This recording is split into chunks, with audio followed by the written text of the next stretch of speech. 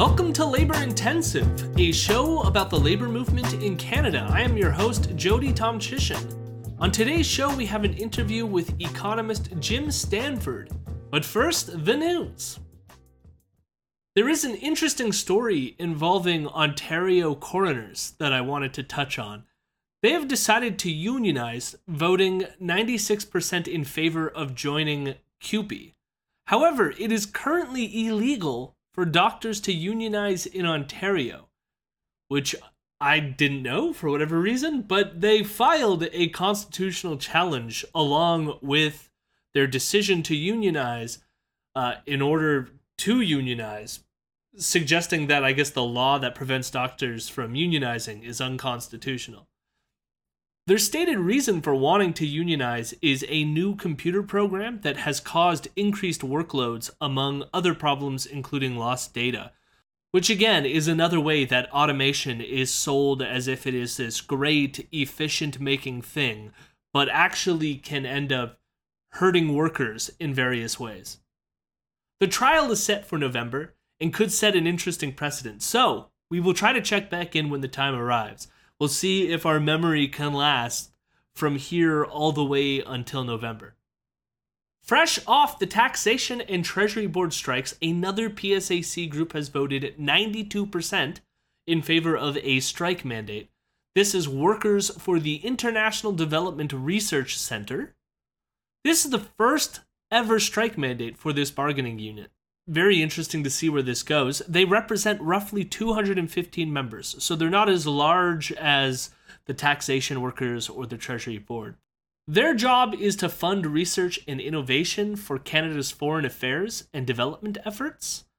They are looking for parity with the Treasury Board in terms of wages, so they want to stay above inflation, which again is something that we constantly talk about, and they also want more job security. I am not fully sure when they will be in strike position, but I imagine it would be at least in a week. So we will see whether they will get a tentative agreement between now and then, or if they end up going on strike, and we will cover it if they do. Another important legal battle is happening as I record this podcast, actually, which is that the Progressive Conservative Government of Ontario is appealing to the Supreme Court of Ontario a lower court ruling which deemed their Bill 124 unconstitutional. Most people in Ontario who have been following union news probably have heard of Bill 124, but for those who are not aware of what this law does, Bill 124 limited public sector workers to a 1% annual wage increase, basically blocking unions and their members for asking for more than a 1% wage increase. The bill was passed in 2019 and was deemed unconstitutional in 2022. The judge argued that the law infringed on a union's right to collectively bargain, which I think that is pretty self-evident if you ask me. Just last week, an arbitrator awarded 45,000 hospital workers in Ontario with a 6.25% wage increase over 2 years to make up for the fact that they had their rights taken away from them with Bill 124. Of course, 6.25% is nowhere near inflation, but is at least better than the 2% they would have gotten over the same time. It is also possible that they would have gotten more if they were allowed to ask for more and go on strike for more. So this is, again, they had their rights taken away and they're being rewarded a wage increase, but they had the rights taken away. It is likely if the Ontario Supreme Court upholds the lower court ruling and more of these arbitration rulings come forward, that the province will eventually have to pay close to $8 billion in back pay for public sector workers that got screwed over because of this unconstitutional bill. However, a Supreme Court of Ontario ruling does not mean that this is the end of the fight for the Progressive Conservatives, because they do have the option of appealing even that ruling to the Supreme Court of Canada if the Supreme Court of Ontario does not rule in their favor. When asked whether they would do this, of course, they didn't say whether they would or they wouldn't, but they're probably going to do it. That's I mean, unless they think that they're absolutely going to lose at the Supreme Court of Canada and they don't want to waste the money or something. But like, they've been fighting it this far. I only imagine that if they lose at the Supreme Court of Ontario, they will take it all the way. And we will keep covering it if they do. Lastly, I wanted to briefly mention that the ILWU, that is the International Longshore Workers Union, in America, has reached a tentative agreement with their employer, the Pacific Maritime Association. I had mentioned last week that ILWU Canada voted overwhelmingly in favor of a strike, and they will be in legal strike position on June 24th. But it doesn't look like their American counterparts would be joining them on that strike if they do eventually strike. I did speak with someone this week about the ILWU labor disruptions, so stay tuned next week for that. I just wanted to keep all of you updated since it's big news that the ILWU America reached this tentative agreement. If you have any news you would like to share about your own union or local, bargaining updates or strike support or whatever, feel free to email laborintensivepod@gmail.com and I will include it on next week's show. For this week's interview, I sat down with Jim Stanford, an economist and director of the Center for Future Work. He also has written a great book called Economics for Everyone, which was originally published in 2008, but has been updated over the years. I sat down with Jim because I wanted to know a bit more about inflation. When it comes to workers negotiating their wages, they want to stay above inflation. This dynamic is always present in labor negotiations, but the discussion has become much more present in our collective consciousness after the increasing inflation that followed the COVID-19 pandemic. So I thought, what better way to understand this topic than to speak to someone who actually studies this stuff? So, with all that being said, here is my interview with Jim Stanford.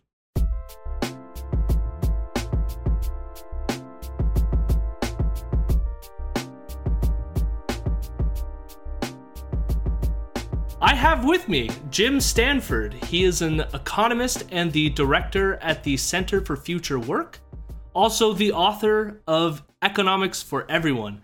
Thank you so much for being here. My greatest pleasure, Jody. Thanks for having me. So I reached out to you in part because this is going to be a labor podcast. And one thing from my own experience in labor, but also because of the recent PSAC strike, is that wages are often in discussion, and usually trying to keep wages above this magical term called inflation. So I think everyone is aware right now that inflation is higher than normal, and prices have increased because of that. So because this is a labor podcast, I want to sort of like figure out what inflation is to sort of like demystify it so it can help people when they're negotiating with their employer, but also just help the general public understand what this is. So just from the very simple beginning to this, what is inflation?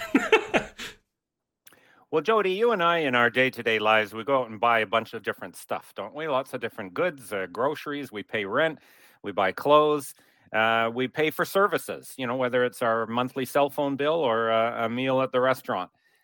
So put all those things together, and that's what we call the bundle of different goods and services. Think about it, you go out shopping with a big basket and you fill the basket with different items. The Consumer Price Index is a measure that Statistics Canada produces every month that tries to capture the average price of all of the things that we put in our bundles as Canadian consumers. And what inflation is simply an increase in the average price of that bundle from 1 month to the next or 1 year to the next. So think of it as an increase in the average price of everything that we buy, weighted by the amount that we spend on each of those different things. I have noticed that there's this sort of like, I guess, normal rate of inflation, which is around 2%, or like, at least that's what I've read in media reports. I don't know if that, you're the economist, so maybe there's a better number, but I've seen like a standard rate of inflation at around 2%. Now, is that true? And like, why is it that inflation is constant like that? Well, it isn't constant like that. That's exactly the problem that workers are facing today. It does go up and down. There's nothing magic about 2% as the rate of inflation. It is actually a kind of an arbitrary policy that was put in place in Canada and many other countries, really starting about 30 years ago now. The Bank of Canada is the federal government's bank that is in charge of setting interest rates for the economy and regulating and supporting the activities of private banks and other duties. And starting in the early 90s, they adopted a policy called inflation targeting. And this is where they decided they're going to try and manage the overall economy to keep inflation at that 2% number.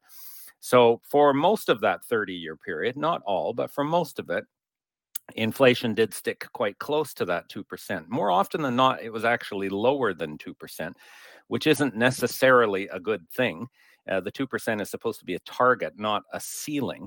But in general, the Bank of Canada was pretty strict on making sure inflation didn't go above the target. They didn't seem so worried about it going below the target.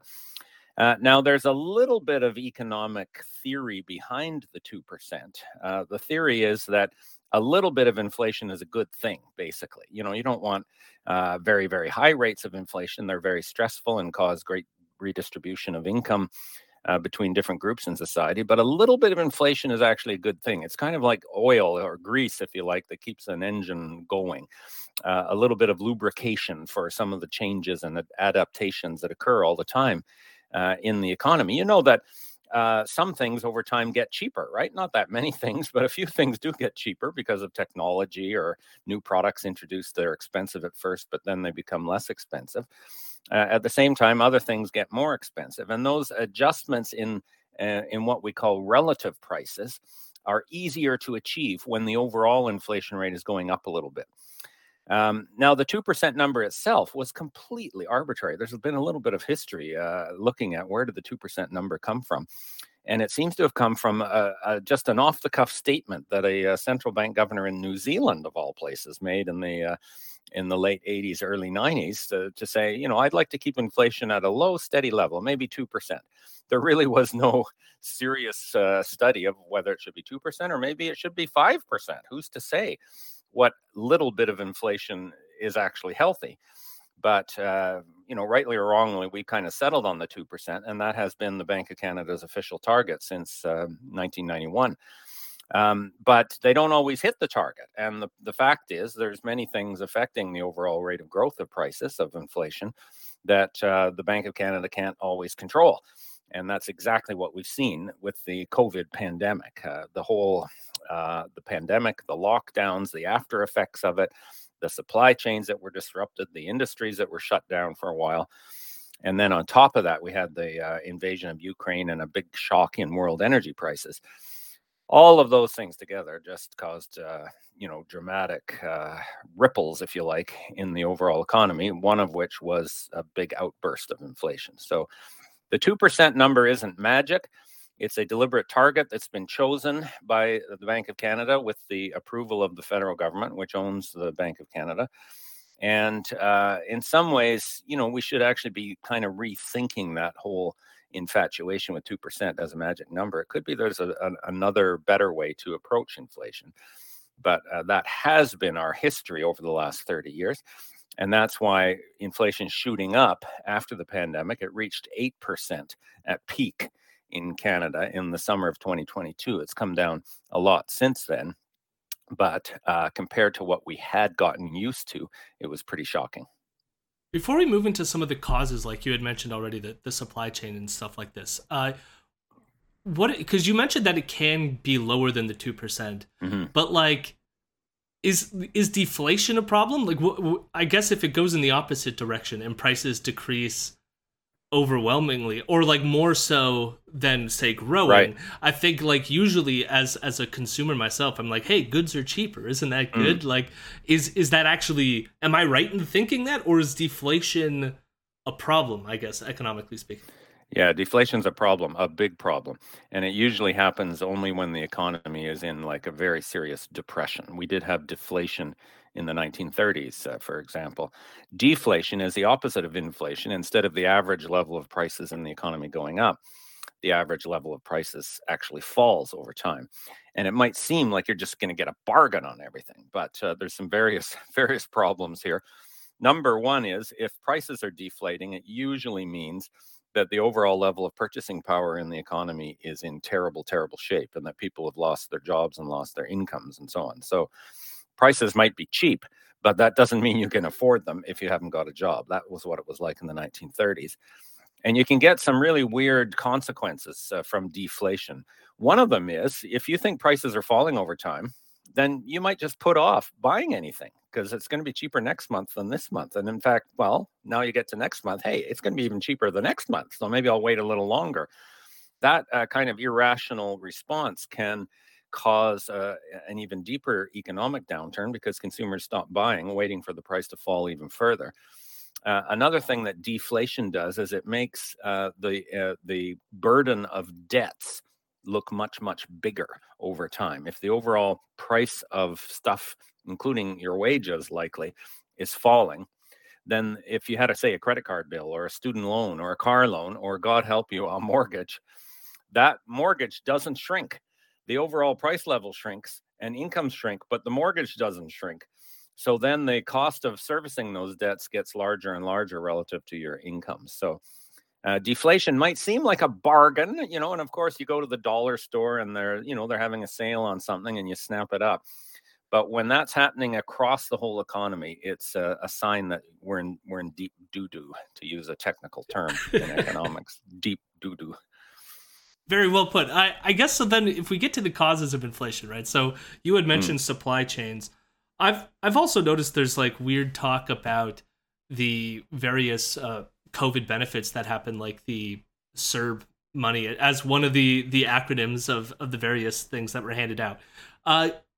Like, is that a cause of inflation, or was it more of these supply chain issues? Or I guess, what generally do you think that the recent cause of inflation was?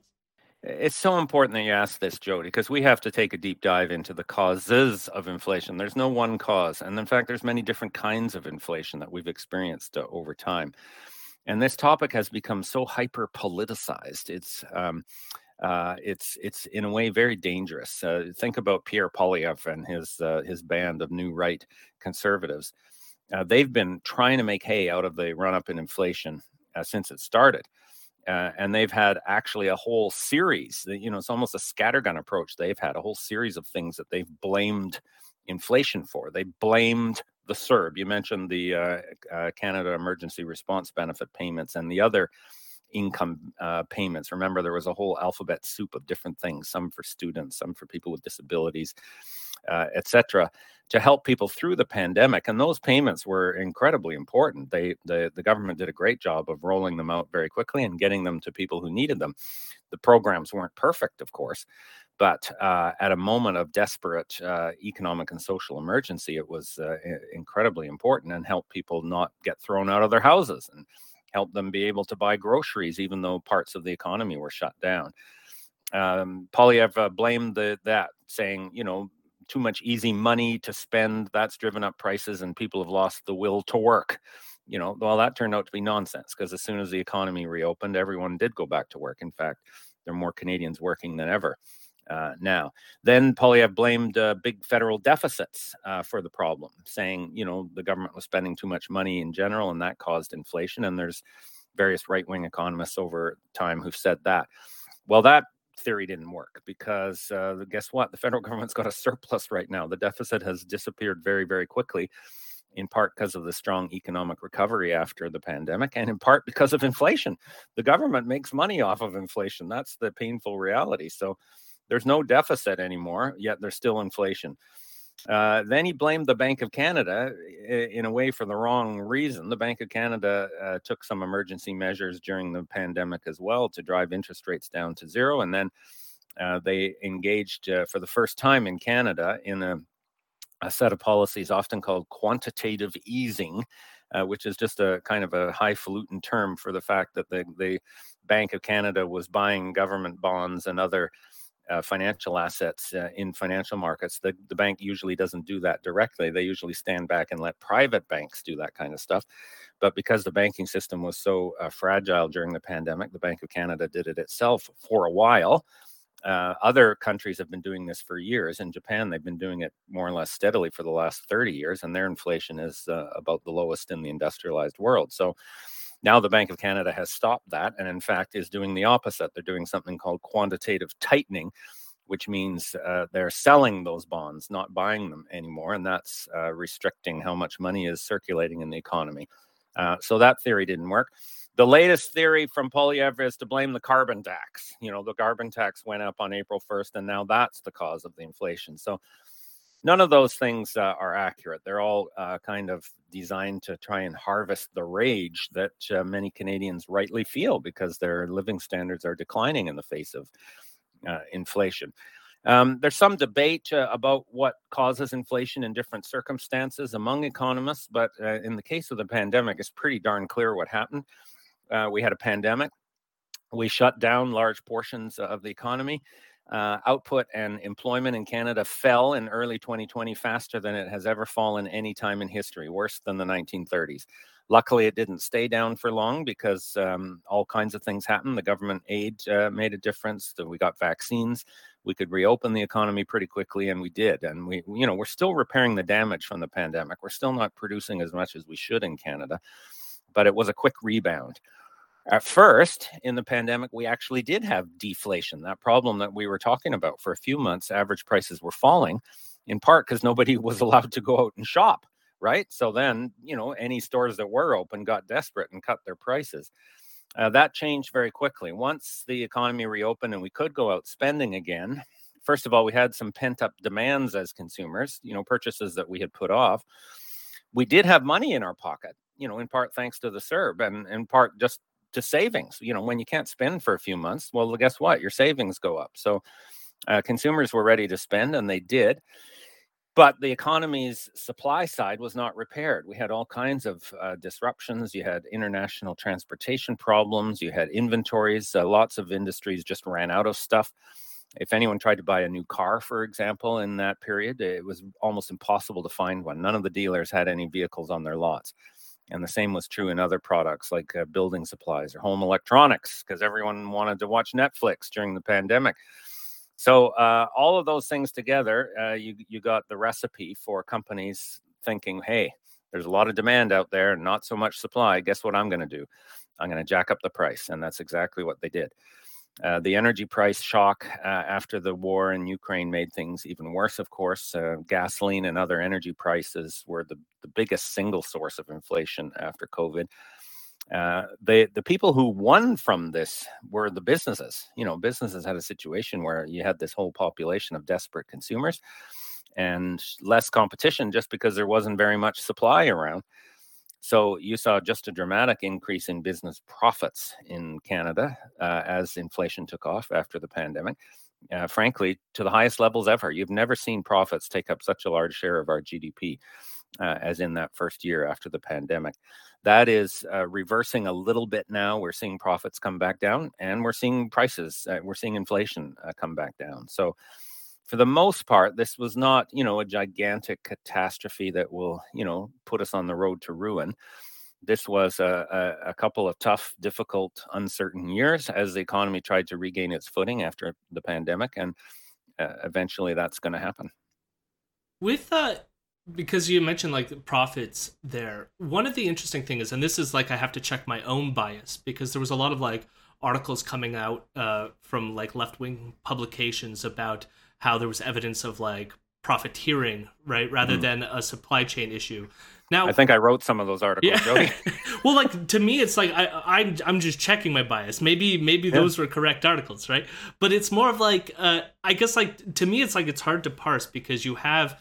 I can understand if like supply tightens because the supply chains are messed up, so you increase your prices. But like, there's no like science to this, right? Like people are just choosing, oh, can we get away with this much increase or not, right? Yep. So like, how can you tell as an economist when it's like they like raised it too much, or maybe they don't put it in that terms, but when does it become like more profiteering as opposed to a reaction to like a supply chain crisis? Or when do we put a moral terminology on it? like profiteering. That sort of implies somebody's very evil. And or another term you often hear is greedflation. I've heard that term thrown around a lot, and frankly, I don't like that term because it makes it sound like greed was just invented. I hate to tell you this, but greed is a normal defining feature of capitalism. That's sort of how capitalism works. Is private companies are out there trying to maximize their profits. And some people love it, some people hate it, but that is how the system works. And it wasn't invented with COVID. So what happened with the pandemic that allowed greed to, in a way, run amok, go to town? Companies always try to charge as much as they can, but typically there's various factors that keep them in line to some extent. Not always, but to some extent. And one of them is the fact that consumers could go out and buy the stuff somewhere else if one store is too expensive. But that was not possible in a situation where supply was constrained and you couldn't find a car on a lot anywhere, or you couldn't find building supplies in a lumber yard anywhere, or you couldn't get the new big screen TV at an electronics store anywhere. And that's where businesses, particularly in industries where they had a kind of a pressure point, if you like, on how the overall economy worked and where consumers or even other businesses had to buy their stuff. So I don't like the term greedflation, and I'm not even sure I like the term profiteering, but there is no doubt that companies did this. Nobody forced the oil companies to charge $2.25 a liter for gasoline. Nobody put a gun to their head and said, you must do this. There's not this thing called market forces out there that somehow magically make that happen. These are companies who are monitoring their market on a moment-to-moment basis and charging what the market will bear. And the reality is that because of the combination of supply chain disruptions and shortages of different products and consumer desperation and speculation, in the end, the energy price thing, we were paying $2.25 a liter for gasoline that came from Canadian oil, was refined in Canada and distributed in Canada. There's nothing to do with Ukraine in that whole supply chain. It's all about global energy price speculation and how we in Canada have said to the oil industry, yeah, you can charge the world price no matter how much it costs you. So those are the factors that allowed for a while companies to soak it to us, and they did. So, in a way, number one, we shouldn't be surprised that happened. But number two, we shouldn't assume that it's a natural or inevitable result. There's actual human choices, the choices of the people who own those businesses to soak it to the rest of us at a moment of great economic and social crisis. And, that's where I think a bit of moralizing is quite legitimate. It's not like we've just invented greed or this whole idea.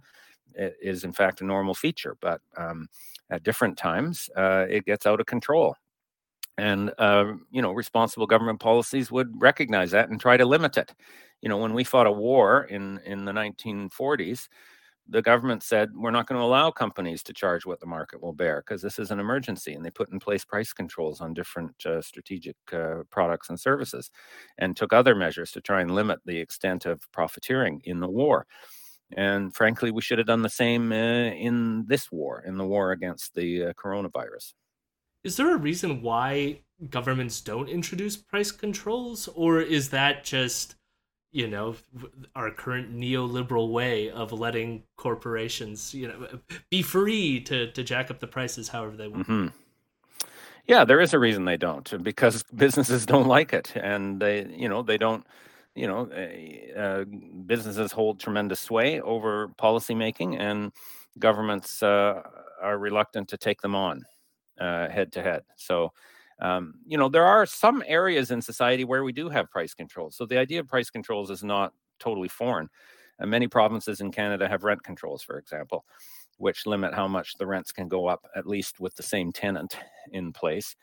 From one year to the next. In British Columbia, where I live, the government had a 2% limit on rent increases this year, and that's a very, very good idea. And it does limit the extent to which landlords can take advantage of shortage of supply, which we have, to jack up prices. The problem is, number one, the rent controls aren't strong enough, and number two, we still have to address that long-run affordable housing supply issue, which we haven't done because we've cut back all the spending on affordable housing and social housing and nonprofit housing of different kinds. Another area we often have price controls is energy. Most of our energy industry is regulated so that companies that happen to own a pipeline or happen to own an electricity distribution network, when it's in private hands, it should be in public hands, but in some provinces it's private, they have regulations limiting how much they can charge. We don't have that for the most part in the oil and gas sector.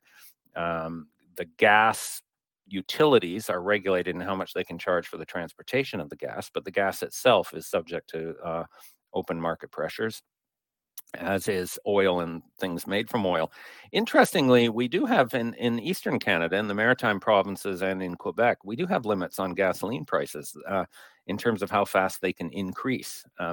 So, in a way that just delays the greedflation, if you like, but it doesn't prevent it. But the principle of price controls in strategic commodities is a legitimate one. And I think there's a growing awareness among economists around the world, at least those that are open-minded enough to think about it, that we should have done more of that in the moment of crisis during the pandemic to short circuit some of the inflationary impulses that came. And some countries did. Germany had price controls on natural gas. Australia imposed price controls on electricity and natural gas. So this can happen, but it takes a government with gumption to stand up and say, I'm going to, put limits on how much private businesses are going to profit in this moment.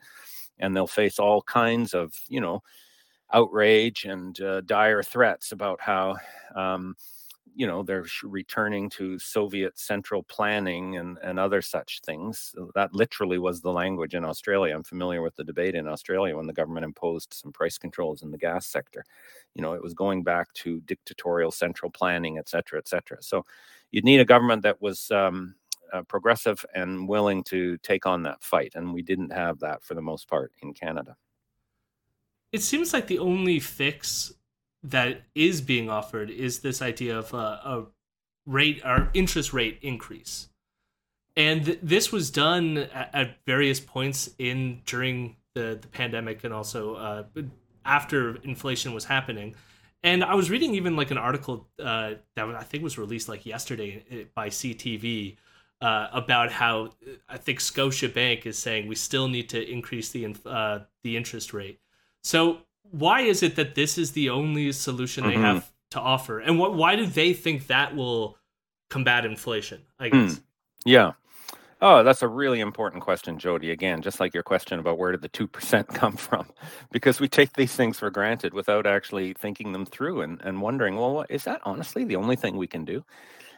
So the tradition in this inflation targeting system that we talked about earlier, that we've had for about 30 years now, is that the central bank is given a target, in Canada's case 2%, and then they're given one giant hammer, which is their tool to go out and achieve the target.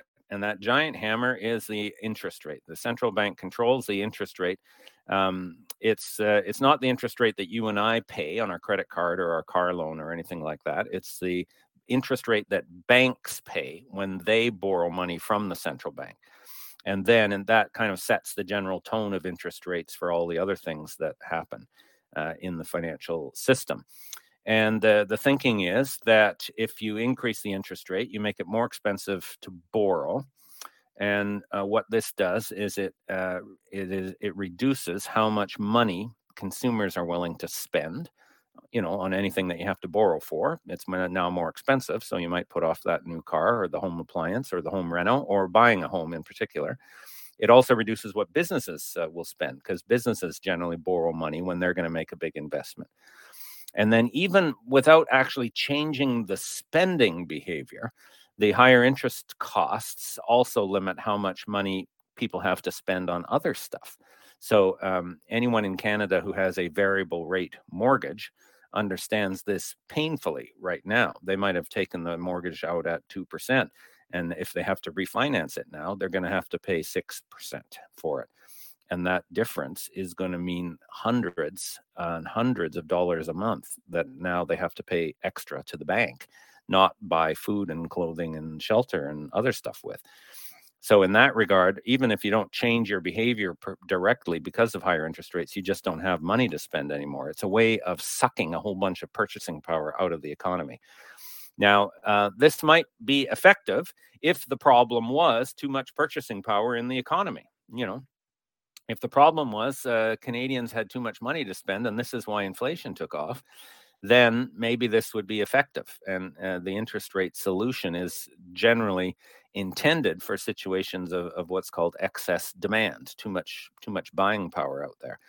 But we've just talked, Jody, about how this inflation after COVID was not about too much excess demand. We did have government support Canadians with the emergency payments, but those emergency payments were phased out very quickly. They're long gone. It's ancient history.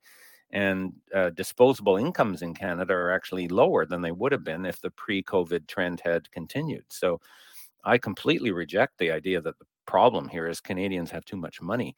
Even worse is the idea that too many Canadians are working.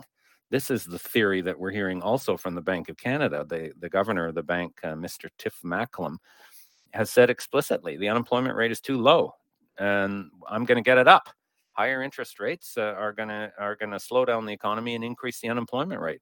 That is astounding to hear a leading economic policymaker say unemployment's too low. I got to get it up, right? Usually it's supposed to be the other way around. Yet, in his theory that the whole problem is caused by too much purchasing power, well, most Canadians get their purchasing power from their job. This is the point. This is why we drag our asses out of bed on Monday morning and go off and do the job, to get a little purchasing power to support ourselves with. So in that regard, blaming Canadians for having too much money or too much work just seems utterly misplaced. But given the entrenched nature of this inflation targeting regime that we've had since the early 90s, it's almost done on a knee-jerk basis. We don't even have to think about it. Inflation is up, quick, get the interest rate up. So we've had, I think, 9 interest rate increases in Canada. It took the interest rate of the central bank from 0.25% in the pandemic to 4.5% now. Again, you and I pay much more than that for anything that we borrow. The bank in January said we're going to just pause for the moment and see what's happening. But because the economy does not seem to be heading into a recession yet, and the unemployment rate is still low, and inflation is much lower than it was, but it's at around 4.5% right now. That's still too high by the bank's target. Then I suspect that Scotiabank report you mentioned is correct. I suspect we are going to see more interest rate hikes in the months ahead. I do wonder, because just in your explanation here, it sounds like if you, I guess, dampen the economy or the ability of companies to spend by increasing interest rates, and that also causes unemployment. So it's hurting workers, but is it all? It also sounds like it's hurting companies, but why do it then? Just to meet this magical threshold of 2%, or I maybe I'm missing something. Yeah, well, it's hurting some companies, no doubt about it. It's benefiting some other companies. Take a look at the bank profits right now, and you'll say, oh, yeah, this isn't so bad for the banking industry, because they're soaking up all this extra money right now. But you're right. It does raise another fundamental question, which is how much priority should we put on that 2% target?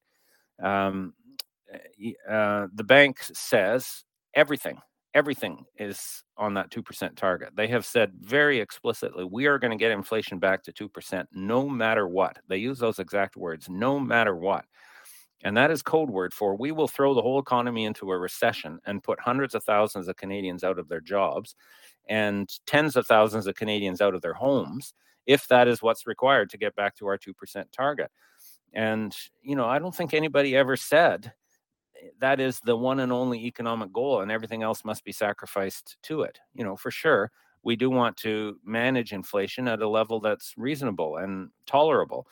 Whether that's 2% or 5%, I'm not sure, to tell you the truth, but it is one priority, but one priority among many. And the idea that the Bank of Canada has the authority to basically hold the whole economy hostage in order to meet that target, I think should be challenged. And again, I think this is where this painful experience over the last year or two, in a way, should be a kick in the pants for us all to think about monetary policy and inflation policy in ways that we haven't for several decades. We got used to this 2% world, and there was problems with it. The economy was not optimal by any means, and there's big unfairness associated with that model. But we did kind of get used to it. And now I think we're in a situation where we can think about these things and hopefully debate them. Through our Center for Future Work, we published with the Canadian Labour Congress, I think, a very important paper on understanding why the economy is managed in this way, understanding what's wrong with that way, and thinking about alternative, fairer approaches to managing inflation using more than just interest rates. So, the problem with the interest rate, when you give somebody a hammer and nothing else, everything looks like a nail. And that's the kind of the knee-jerk reaction that we've had from the Bank of Canada. Inflation went up. Okay, get out the interest rate hammer, and it's a very painful hammer, and it's a very non-discriminating hammer. It takes purchasing power away, but not necessarily from those who can afford to lose it. For example, even if you accepted the idea that the problem of inflation came from too much excess demand, too much spending power. Well, there's other ways you could suck spending power out of the economy. You could put in place a temporary tax.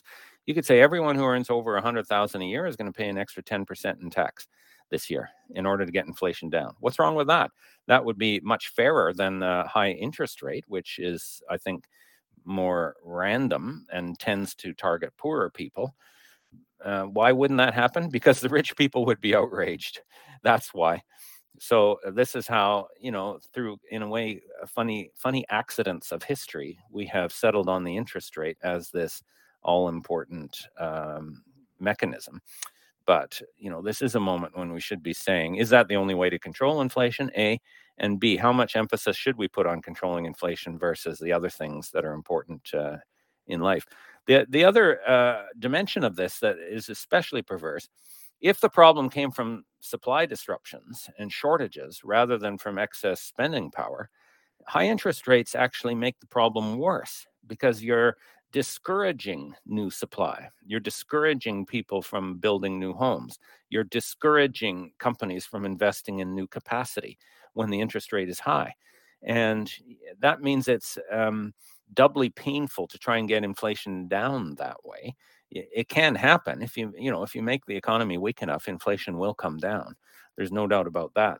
But you're doing it in a way by locking in a condition of underperformance on the supply side, rather than addressing those supply pinch points that companies have taken advantage of and trying to bring down inflation that way.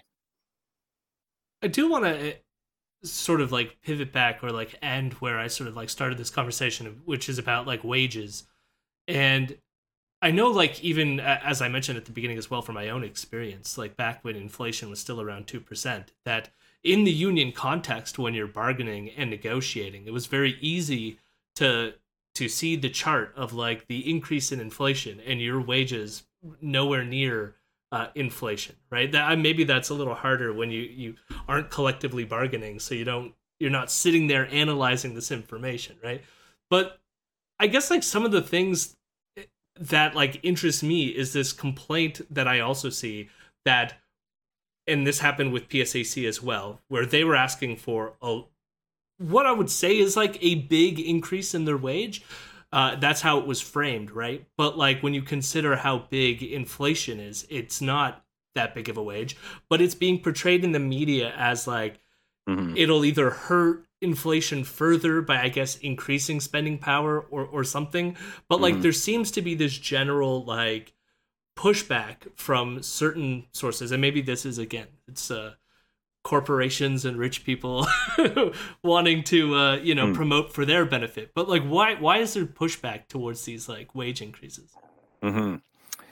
Well, we naturally have a situation where workers are desperate to try and increase their wages to keep up with inflation for the obvious reason, that if everything is 5 or 6 or 7% more expensive than it used to be this year, then you better have 5 or 6 or 7% more money to spend just to buy what you bought before.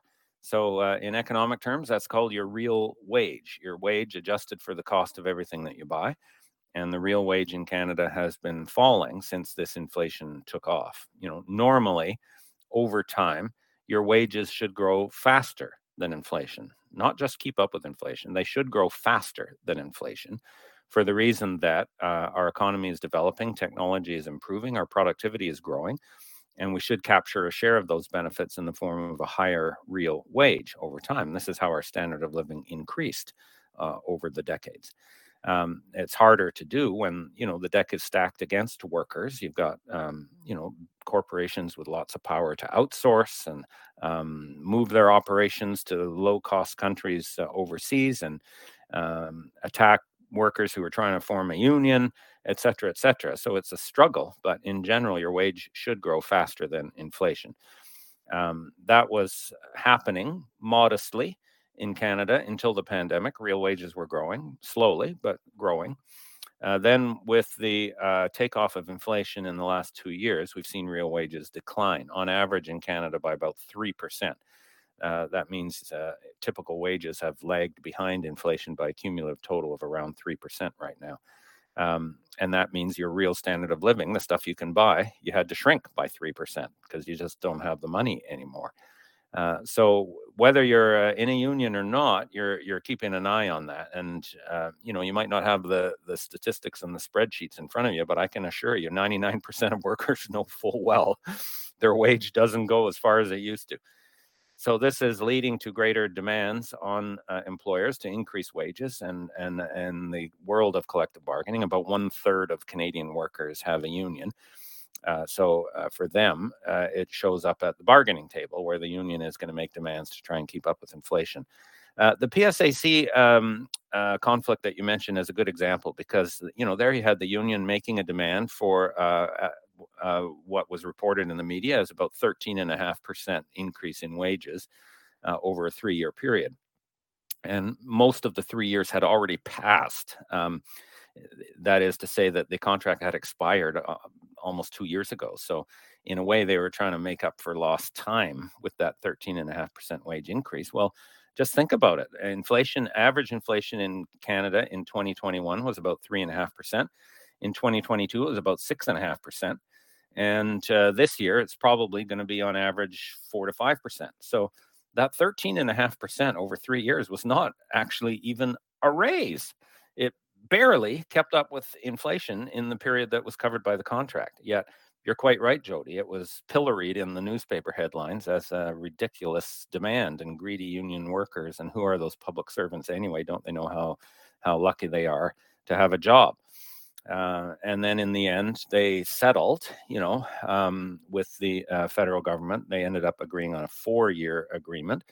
And frankly, and a combination of wage increases and lump sum payments in that tentative agreement.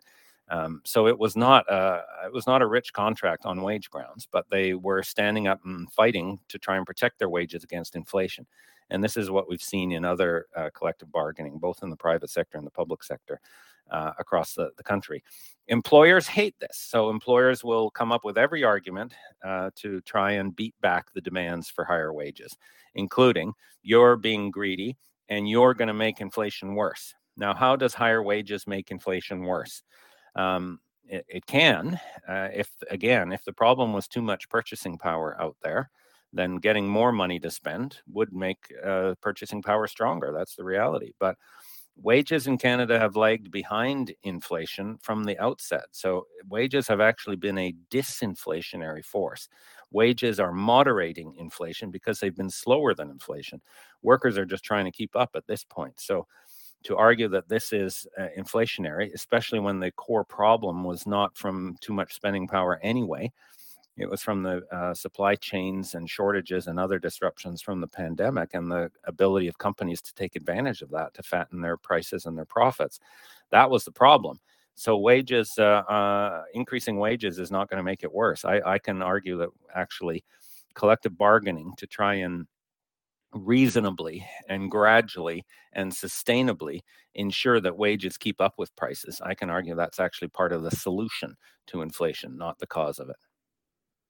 I wonder, because, and maybe I'm incorrect in this impression too, but I got this sense that the worry was that if wages increase, then the company would, or companies generally who are now paying workers more money, are now themselves going to increase their prices and therefore contribute to inflation by making up for lost income paying for wages. Is that at all true? Or Yeah, this is the great menace of the so-called wage price spiral that haunts the central bankers of the world. You know, those who studied economics in the 1980s and learned about how terrible it was in the 1970s when workers demanded higher wages, and then companies passed on the cost of higher wages in higher prices, and then workers demanded still higher wages. And first of all, that's not a true story of what happened in the 1970s anyways, but this is the mythology, the myth, this, you know, it's like a boomer nightmare, Jody. You know, these poor economists of a certain age, myself included, studied this ad nauseum in the 70s and the 80s, and they came away with one lesson: never let the wage price spiral rear its head again. And the whole theory just doesn't apply in today's situation. We saw prices shoot up even though wages did not shoot up. Okay, so the prices went up not because wages went up, but because companies could take advantage of a moment to fatten their profits. So who says that now that wages are coming up, prices must go up as well? You know, that wasn't what caused the inflation in the first place. There's no guarantee that higher wages must be passed on in the form of higher prices, especially when you think that profit margins in Canada are at all-time record highs. As a share of GDP, profits have never been higher, which tells you something.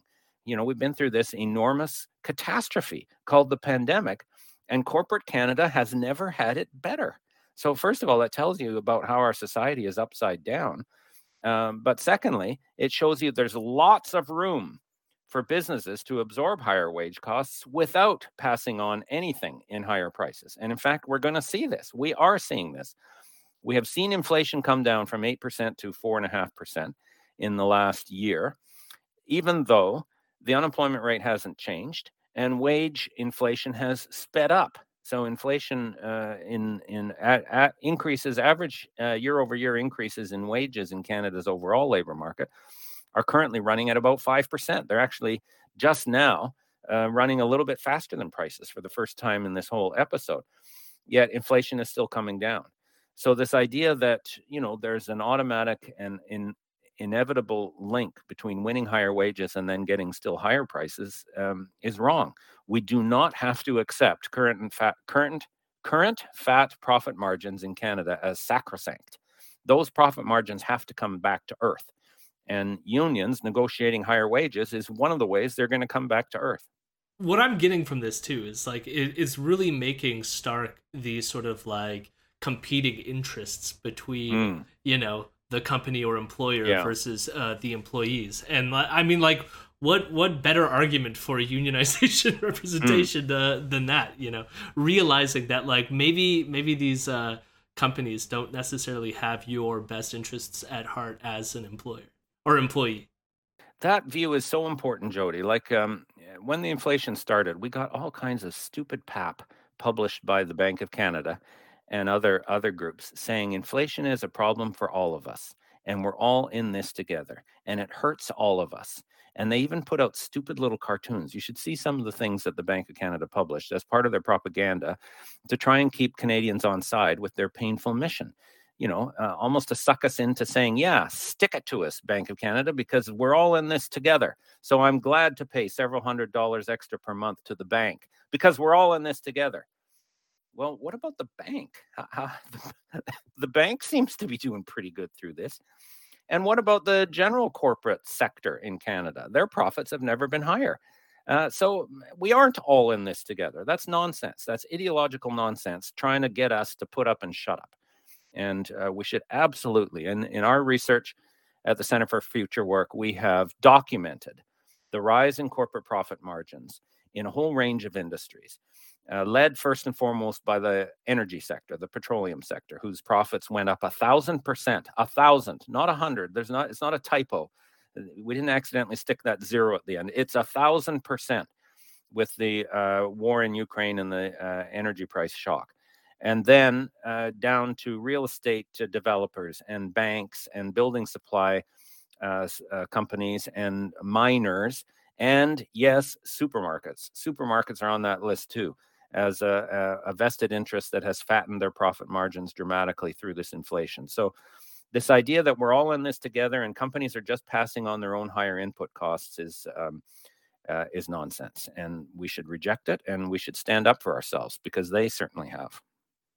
I think that is a great note to end it on. We should stand up for ourselves.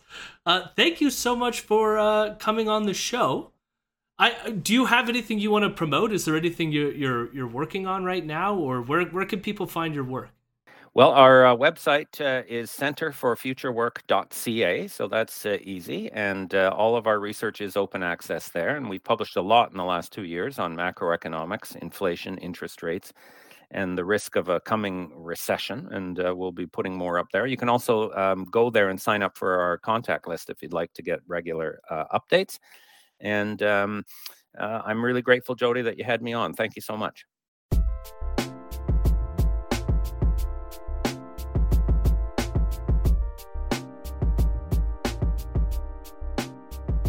Thanks again to Jim. You can find his published work at centerforfuturework.ca. You can also follow him on Twitter at Jimbo Stanford. Lastly, if you enjoy this podcast, consider becoming a patron at patreon.com/laborintensive. If you become a member, you can have access to the patron-only podcast that I do with Eric Wickham called Bad Books by Bad People. You might know Eric from being a co-host of the Big Shiny Takes podcast, which is an excellent podcast that you should all check out on the Harbinger Media Network. So if that interests you, go check it out. But thank you for listening, and I will see you next week.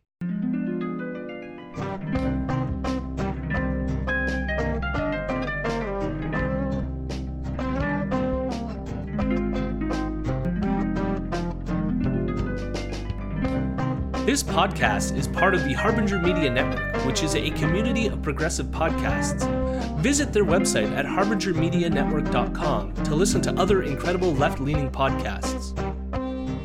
Thanks as well to Dan Van Winden, who produced the music for this podcast.